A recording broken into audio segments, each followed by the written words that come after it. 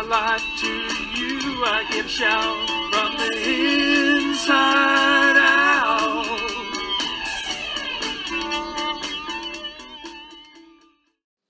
Welcome to From the Inside Out with Pastor Tim Moulter of Calvary Chapel, Fergus Falls in Minnesota.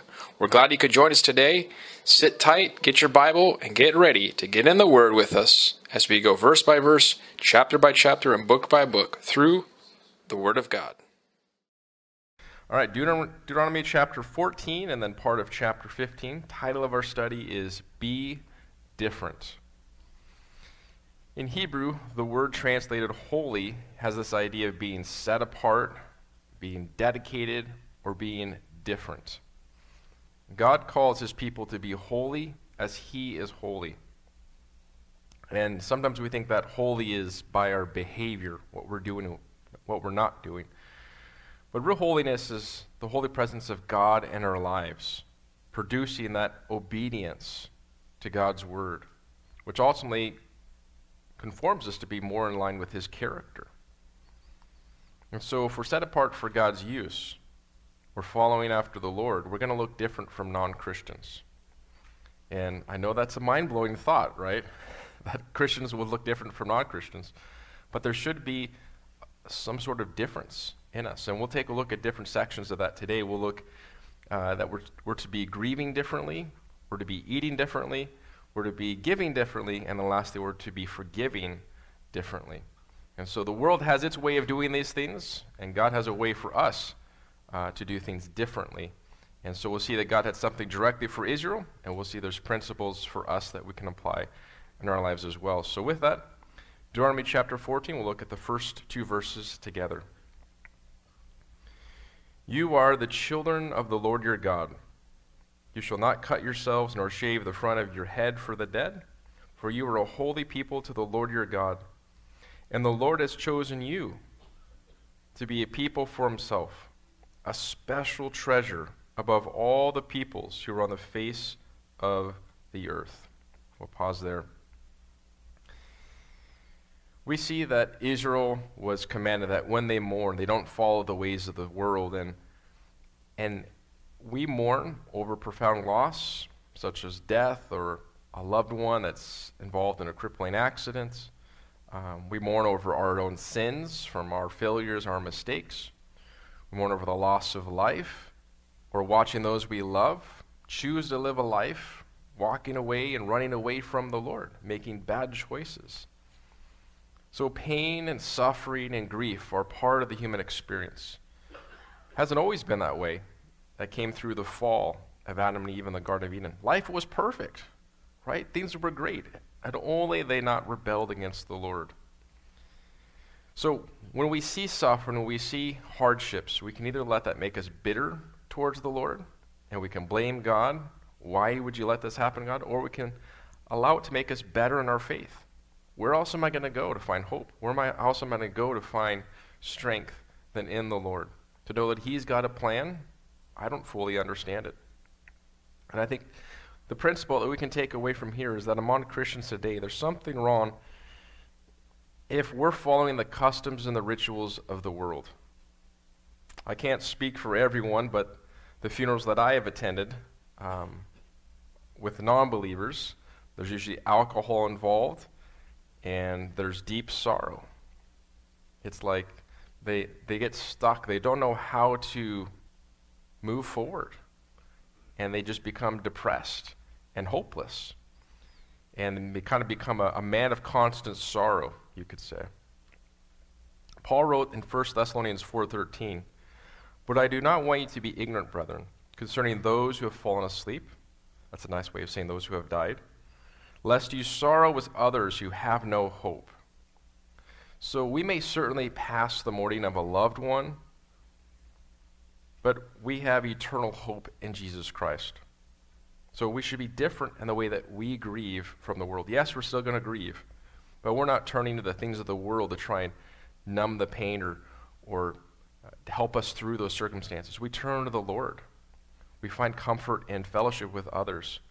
And we don't fully understand, again, why God allows things to happen, but we look forward to the day, as it said in Revelation 7:17. God will wipe away every tear from our eyes. So loss in this world is real and impacts us, but we know that God is ultimately going to be wiping away sin, wiping away the destruction of the consequences from the fall in the Garden of Eden. Everything's going to be perfect again in heaven. And that's where we can find our real hope, is looking to the Lord. So we don't have to live in bitterness or gloom. We can live in hope of eternal life, which God promised. And our present experience will give way to the goodness of God and the joy in his presence forevermore.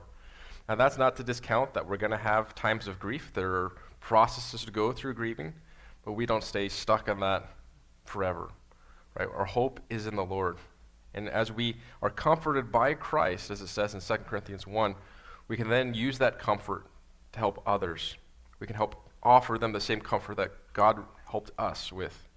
We can walk with them through their tragedies and their sorrows and help them in the Lord.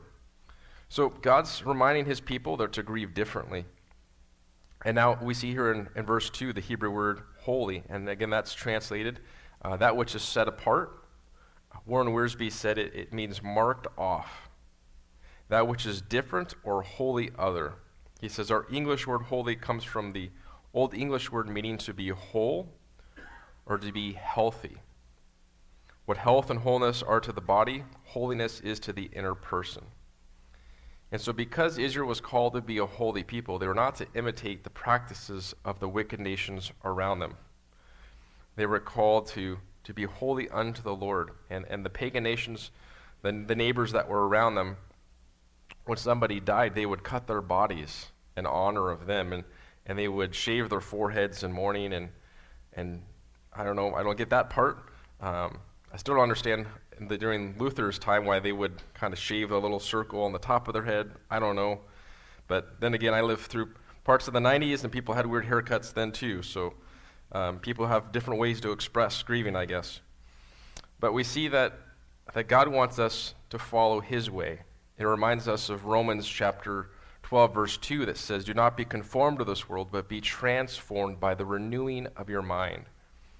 God wants us to live in a way that we follow after his pattern for our life, that we are living in a way that we desire to conform and be transformed as our mind is in the Word of God, that the Spirit of God is changing us from the inside out. And so we should be separate from the defilement of the world. We should seek to be set apart in our mind and our heart for the Lord. And so God's people are to be set apart or different, so we can show by our fruit the glorious virtues of the Lord. And holiness results in a right relationship with God.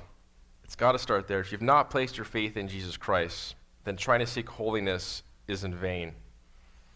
We must first make sure that we're born again, as it says in John chapter 3, that we have this new life from above, that God's Spirit has come to take residence within us, that we're children of God, right? That we've turned from our lifestyle of living for self and after sin, and we've decided we're going to follow Christ.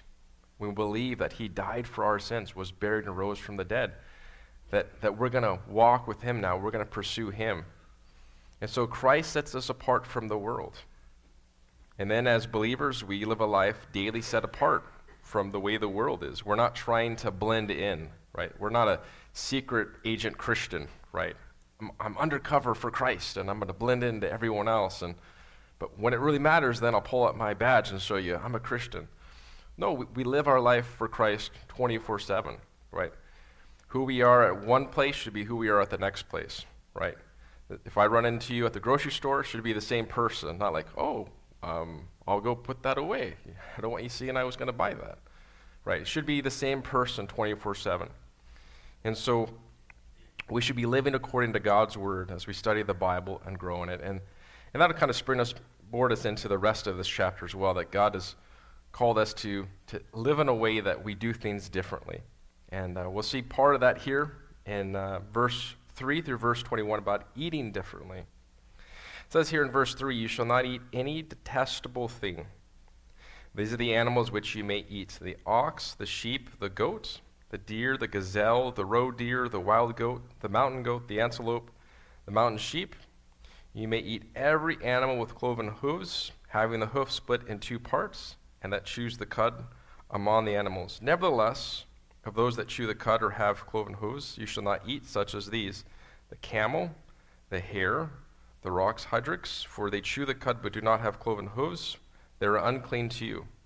Also the swine, or pig, is unclean for you because it has cloven hooves, and yet does not chew the cud. You shall not eat their flesh, nor touch their dead carcasses. Verse 9, these you may eat of all that are in the waters. You may eat all that have fins and scales.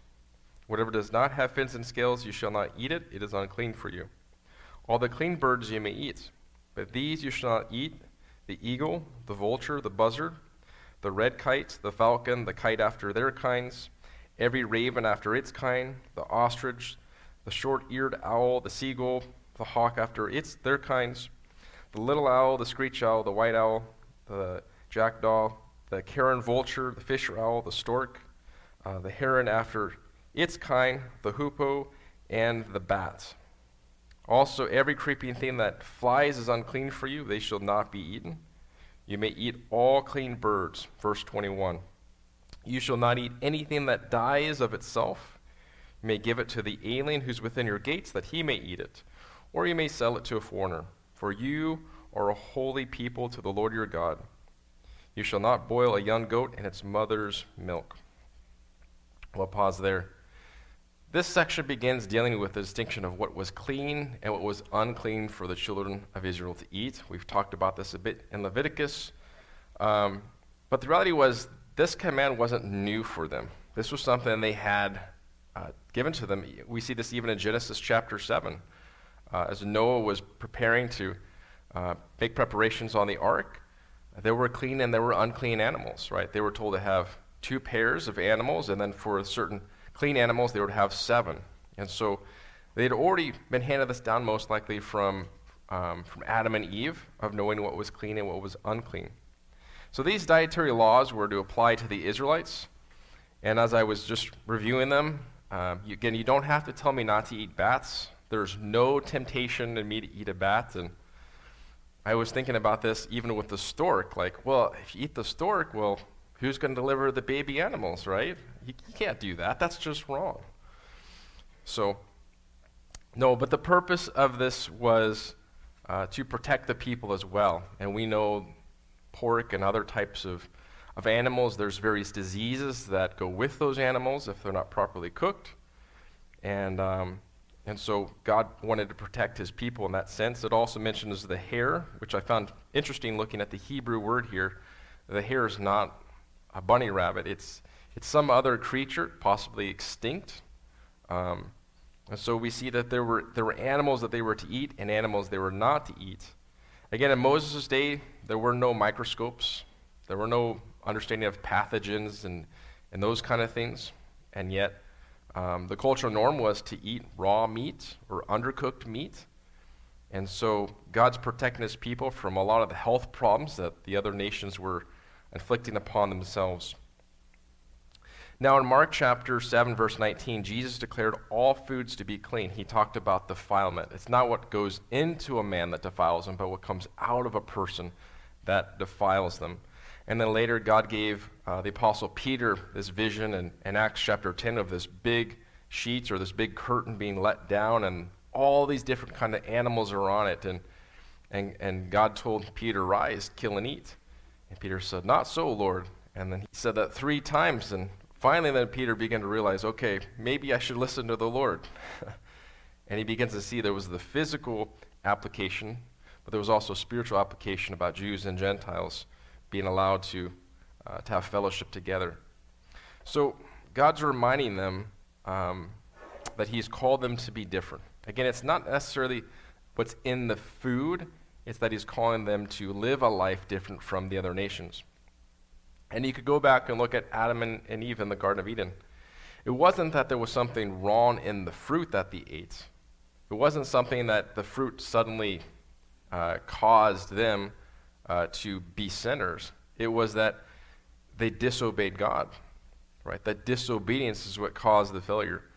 And so that's what he's reminding the people of here, is that it's the disobedience for them that would cause them to end up on the short end of the stick of God's blessings. Now, we're in the new covenant of grace, and as I took a look at this, and what God has to say about us consuming food, I found that it's more concerned about how much we eat than necessarily what kind of foods we eat. Although there is a little bit of that. And so if we're unable to control our impulses and our eating habits, we're probably unable to control other parts of our life as well. Maybe those things of our mind, looking at things we shouldn't be looking at, coveting things other people have, having unrighteous anger or hatred towards people. And there are people that have difficulty keeping their mouths closed and spreading gossip or starting strife, he said, she said kind of things. The Bible talks a lot about that as well. So as Christians, we don't want to let our appetites control us. We want to be under the power of the Holy Spirit. We want to be able to be in subject to the Lord. 1 Corinthians 3:16 and 1 Corinthians 6:19 reminds us that our bodies are temples of the Holy Spirit. That means we're to do what we can to take care of these bodies. And it's interesting if you go back and you look at historical times, when kings would feast, they would compare their size of their bellies with other kings. That was a sign that you were well off, right? So if you had enough food and your provision, you had a good size torso, then they thought, well, obviously this king's doing well in his kingdom. He's got food to spare and he's eating. But we see God's concern with how we take care of ourselves and how we eat. And so there's another interesting dietary law that might have been connected here some way, in that God didn't want his people to participate in animals that were involved in pagan worship. And we see that here in verse 21. There's this strange admonition that says, boiling a kid in its mother's milk. What's interesting is Orthodox Jews take this literally, and then they take it in a strange direction. They say that you cannot have milk and meat together at a meal, because they say you don't know if the meat in your hamburger could have come from the calf that gave the milk for the cheese, and then as you digest it, it would boil together in your stomach. And so, God forbid that you should disobey by doing that and violate this command. I think that's a stretch of what God is saying here, but you know what? No one asked me, so apparently Orthodox Jews continue to do it. But their meat is kosher if you get to go to Israel and eat hamburger there, or eat beef or whatever, lamb and all kinds of stuff they've got there. Even got venison, and the fish there is good. So God gives us food, and he does so to the creatures of the animal kingdom. And the earth has been created to produce all kinds of food that's full of vitamins and nutrition, minerals, amino acids the body needs to survive. God wants us to be healthy. And so food is a gift from God. It's his provision for us. Now, we all have different likes and dislikes. As I was reading again here, and it was talking about the creatures in the waters that have fins and scales, and the ones that don't eat, hey, that's good for me. I'm not a fan of some of the things in the ocean that people want to eat, like octopus and squid and those kind of things. Nope, no interest for me. But some people really like that. Hey, go for it. God bless you. So we see it's his provision for us. And we also need to recognize that our diet needs to be balanced, needs to be nutritious. If we just ate fast food and junk food all the time, as the phrase is, you are what you eat, we're going to begin to be unhealthy. We're going to begin to suffer the consequences from that. And so the best foods that we find are whole foods, unprocessed foods that have the most nutrition, because they come right from the earth. They get as close as you can without man altering things. And if you don't know what I'm talking about, you can search online. You can search for genetically modified food, and there's some stuff that's kind of scary, where they've taken like parts of the DNA from frogs and their skin, and they've injected part of that with tomatoes, so the tomato skin doesn't sever as easily, so it can hold up.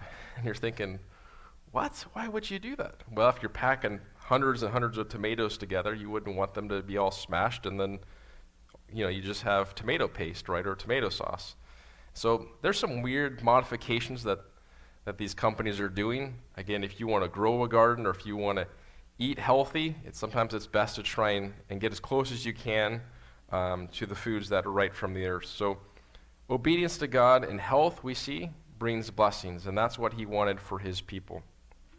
Well, next in verse 22 through 29, we will see God also calls them to give differently. And we'll pick up that here in verse 22. You shall truly tithe all the increase of your grain that the field produces year by year. You shall eat before the Lord your God in the place where he chooses to make his name abide. A tithe of your grain and your new wine and your oil, of the firstborn of your herds and of your flocks, that you may learn to fear the Lord your God always. But if the journey is too long for you, so that you're not able to carry the tithe, or if the place where the Lord your God chooses to put his name is too far from you, when the Lord your God has blessed you, then you shall exchange it for money. Take the money in your hand and go to the place which the Lord your God chooses, and you shall spend that money for whatever your heart desires, for oxen or sheep, for wine or similar drink, for whatever your heart desires. You shall eat there before the Lord your God, and you shall rejoice, you and your household. You shall not forsake the Levite who is within your gates, for he has no part nor inheritance with you. At the end of every third year you shall bring out the tithe of your produce of that year and store it up within your gates. And the Levite, because he has no portion or inheritance with you, and the stranger and the fatherless and the widow who are within your gates, may come and eat and be satisfied, that the Lord your God may bless you and all the work of your hand which you do. We see that God instructed his people to give a tithe, and that it says here that they may fear the Lord their God always. And so Israel was commanded to give this. The word tithe in Hebrew means a tenth, so that's where that term 10% comes from, connected to a tithe. It's not something that the church made up or someone made up. Literally means a tenth. So now you know another Hebrew word. Tithe means a tenth. And we see that it was also to be used for the Levites. They had no land. They had no inheritance. It was to be used for the stranger. It says also the fatherless and the widow who are within the city gates. God desired that the people who had nothing could be still taken care of by the religious leaders. And so God desired them to come and eat and be satisfied, to be able to give back to those that needed help in the community. And as a church, that's our desire too. We want to be able to give back to those in the community. We support 5 local organizations. We support 5 global organizations. We don't want it just to be about us. And so at Calvary Chapel, we believe in the biblical principle of tithes and offerings. A tithe is that 10%, and offerings anything above that. Extra that goes beyond that. Yet I will say this at the same time, we do not hold to the law that you must give 10% or else you're in trouble, right? God's looking at our heart, and it's really more of a heart issue than a financial one. It should be done because you want to give, not because someone's forcing you to give, because then it's like you have to give in order to get God's blessings, and that's not the truth. 2 Corinthians 9, 6, and 7 says, He who sows sparingly will also reap sparingly. He who sows bountifully will also reap bountifully. So let each one give as he purposes in his heart, not grudgingly or of necessity, for God loves a cheerful giver. And that's, in a nutshell, how we view tithing. That's how we view giving here. People can give as the Lord puts it on their heart to give. We don't pass the collection plate, and I've shared this before. My wife and I are in California. We were in college at the time, and we went and visited a church, and they were doing an offering, taking a collection for a missions trip. And at the time, I thought I was rich. I had $20 in my wallet, so I pulled it out. I'm like, I'm going to give that to the missions group. I thought, awesome, they're going to go and have a great time evangelizing and reaching people for the Lord. And And they're like, okay, and now we're going to take up our general collection for our church. And so they pass it again, and I'm like, I don't have anything. And everyone's looking at us like, aren't you going to put something in? I'm like, I just gave it all to the missionaries. I don't have anything left. And it was this really weird feeling, like the pressure's on you to give. It was like compulsion. And I'm like, God, you know my heart. I just gave it all for the missions thing. And we see that that's what God desires. He desires it be from the heart. No comparison, no games. And that he'd want us to do it as stewards unto the Lord. And so tithing and giving are good for us. God doesn't need it. He owns everything. He does it because it's good for us to learn how to be generous, to learn how to be givers, right? God so loved the world that he gave. God's the most generous of all, and he wants to teach us how to be generous and how to give. And I'll share this with you guys as our family. We tithe, we give to this local church as well, so we can help more people find Christ and grow in Christ. There's a few different things that I've learned when giving. First is praying, asking God for wisdom on what that would look like and how I can use what I have financially for the Lord. The second is serving, see how I can help and be the hands and feet of Christ and ministering to others within the body of Christ and find a way that I can do something. And then third, give. And I've learned to make that the first line item in my monthly budget is that, Lord, I'm just going to be faithful because you're so faithful for me. And again, it's a more of a spiritual topic than a financial one. So it's not about the money, it's about the heart. And if you're a parent, you know this, right? When you have kids and you tell the one to share with the other, and they say, no, it's mine. You're like, come on, you need to learn to be generous, to share, right? And that's hard. It's hard for kids to learn that, and I think sometimes for us as adults, it's hard for us to learn that as well. Like, no, I've worked really hard for this all, it's all mine. And God's like, I'm the one that gave you the strength for that. I'm the one that gave you the wisdom to have a brain so you know how to do that. You know, really, you should be thanking me. And so we realize that God wants us to be generous. He wants us to be good stewards. And so the whole purpose here of this we see is living with the attitude that we've been blessed, so then therefore we can be a blessing to others. And that was God's desire for his people, that they would be a blessing to those within their city gates that needed help, right? And so God gives us sometimes more than we need so we can help those who are in need. Well, next we'll take a look at the first part here of chapter 15. We'll look at the first 11 verses about forgiving differently, and we'll talk a little bit about debt. And so we'll take a look at that here in chapter 15, picking up in verse 1.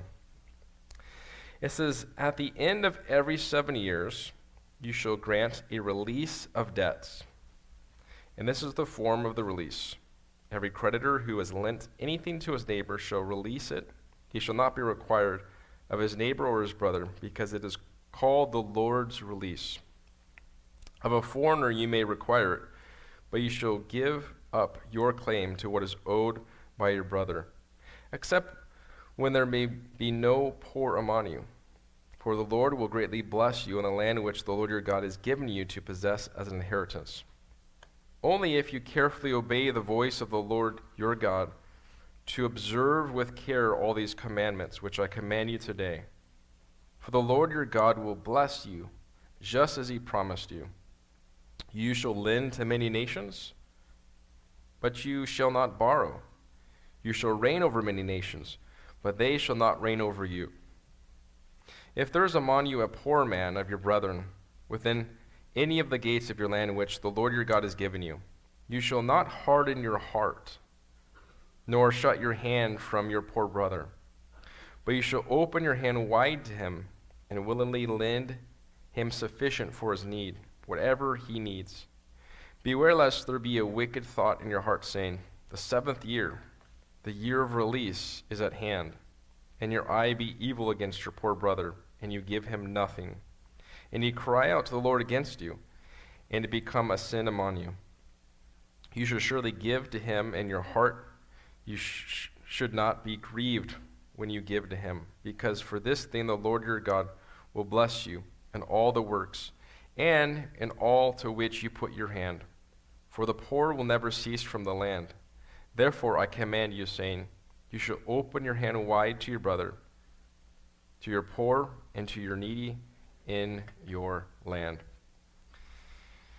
We see here that God had set up this principle, this command for Israel, that every 6 years they had these debts, but when the 7th year came, there was a release from debts. There was a cancellation of the debts. And so there was no long-term debt in the land of Israel.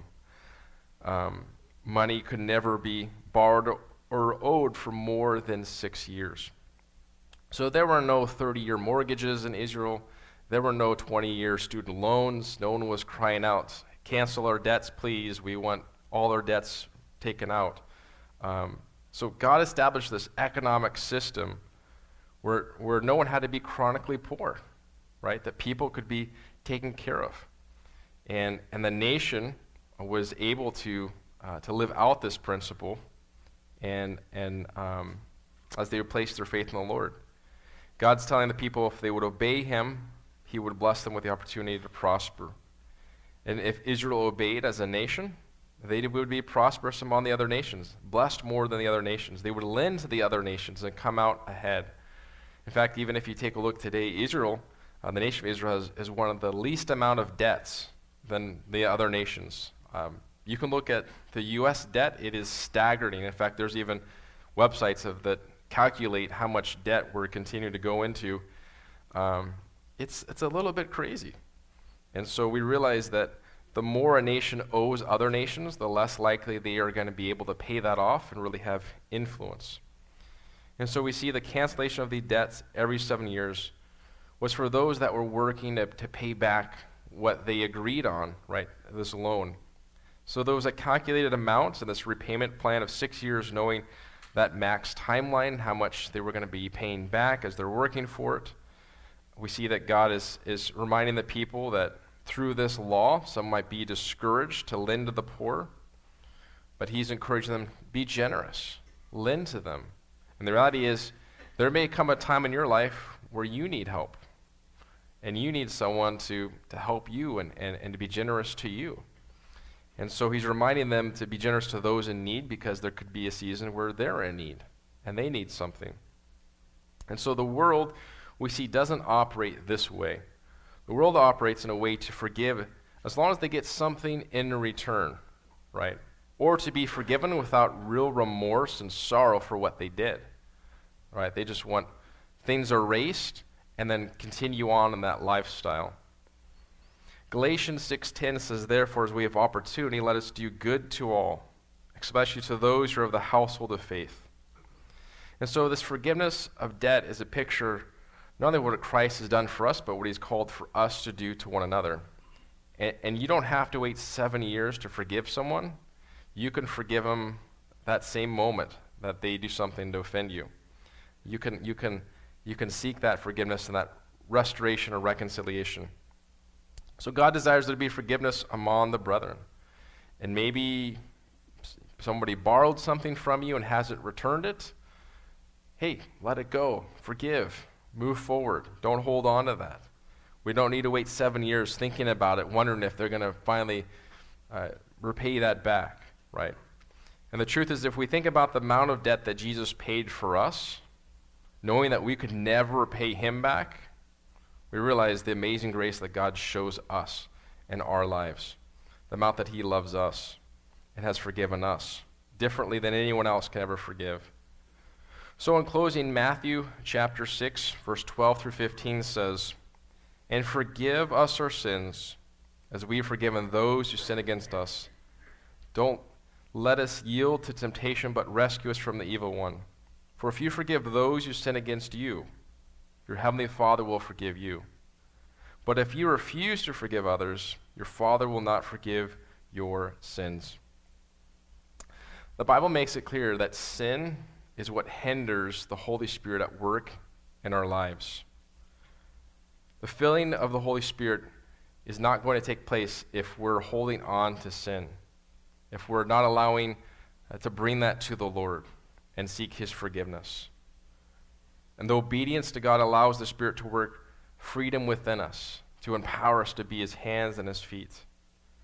And to be filled with the Spirit implies that God's controlling every area of our lives, that we're yielding our lives to him. We're allowing him to guide us, to control us, to impact the way that we operate our day. And the power can be seen through our life as we live differently from the way of the world, right? Not that we're called to be odd, but we're called to be different. We're called to live a life that looks like Christ, to live a life that glorifies him. And back in the day, many people were called Jesus freaks, right? Because they looked a little bit strange. They looked a little bit different. They weren't following the cultural norms of the world. And there's going to start happening soon where people are going to say, oh, you're one of those people. Oh, okay. Well, we're just trying to follow Christ, right? And people can say we look different. That's fine. We should be more concerned with what the Lord thinks about us, right? And so that needs to be our focus, that he's called us to be separate and to live a life different unto him. Let's pray. Father, we thank you for your word, for the reminder here this morning that you've called us to live our lives differently. And Lord, we know we can't do it on our own. There's no possible human way we can live a life that looks even like a sliver of yours. It's only through the power of your Holy Spirit, changing and transforming our hearts and our lives, transforming us to become more like you from the inside out. So God, we ask that if there is sin in our hearts, if there's sin in our lives, if there are things that we have not dealt with, that we will lay them down at the cross and allow you, Lord, to forgive us, to cleanse us, to heal us, to restore us, and make us whole, make us spiritually healthy. And Lord, then you would fill us afresh with your Holy Spirit, empower us to love and to live a life like you, to live a life different from those in this world, that people would see that we're your disciples by the way that we live, by the way that we love one another. And God, we pray if there's anyone here this morning who hasn't yet to make that decision, or perhaps they're watching online and they need to give their life to you, we pray, God, that today would be the day of salvation. And if that's you and you would say, Pastor Tim, pray for me, pray with me, I need to get right with God. I need my sins to be forgiven. I need that debt to be erased, to be canceled. I can't do it on my own. And I'm going to trust in what Christ has done for me. If that's you and you're ready to make the decision this morning, I simply want to lead you in a prayer where you make that decision of faith in Jesus Christ. If that's you, I want to encourage you to repeat this prayer after me and mean it in your heart. God, I realize that I'm a sinner, that my sin separates me from you. I believe, God, that you love me and sent Jesus to die on the cross for my sins, that he was buried and rose from the grave. Lord, please forgive me of all my sins as I surrender all of my life to you. Help me from this day forward to follow you and put your Holy Spirit within me, that I may do your will. God, thank you for loving me. Thank you for forgiving me. Thank you for being my Savior and my Lord. And thank you for being my closest friend. I pray this prayer in Jesus' name. Amen. Amen. Look, if that was you and that was the first time you prayed to receive Christ or rededication, let me know. We'd love to pray with you, give you some resources if you don't have it, give you a Bible if you need one. You've been listening to From the Inside Out with Pastor Tim Moulter of Calvary Chapel, Fergus Falls in Minnesota. We're glad you could join us today as we study God's Word, cover to cover, verse by verse, chapter by chapter, and book by book. Would you like to partner with us? Consider becoming a giver with us to support this ministry. Please visit ccfergusfalls.com/giving. Find out more about this ministry and all of our ministries check out ccfergusfalls.com. May God bless you as you study His Word with us and grow in the grace and knowledge of our Lord Jesus Christ. Inside out, cleansing, changing, working things out from the inside out, gently leading, transforming about your fruit of love, your fruit that counts. Changing my life to you, I give shout from the inside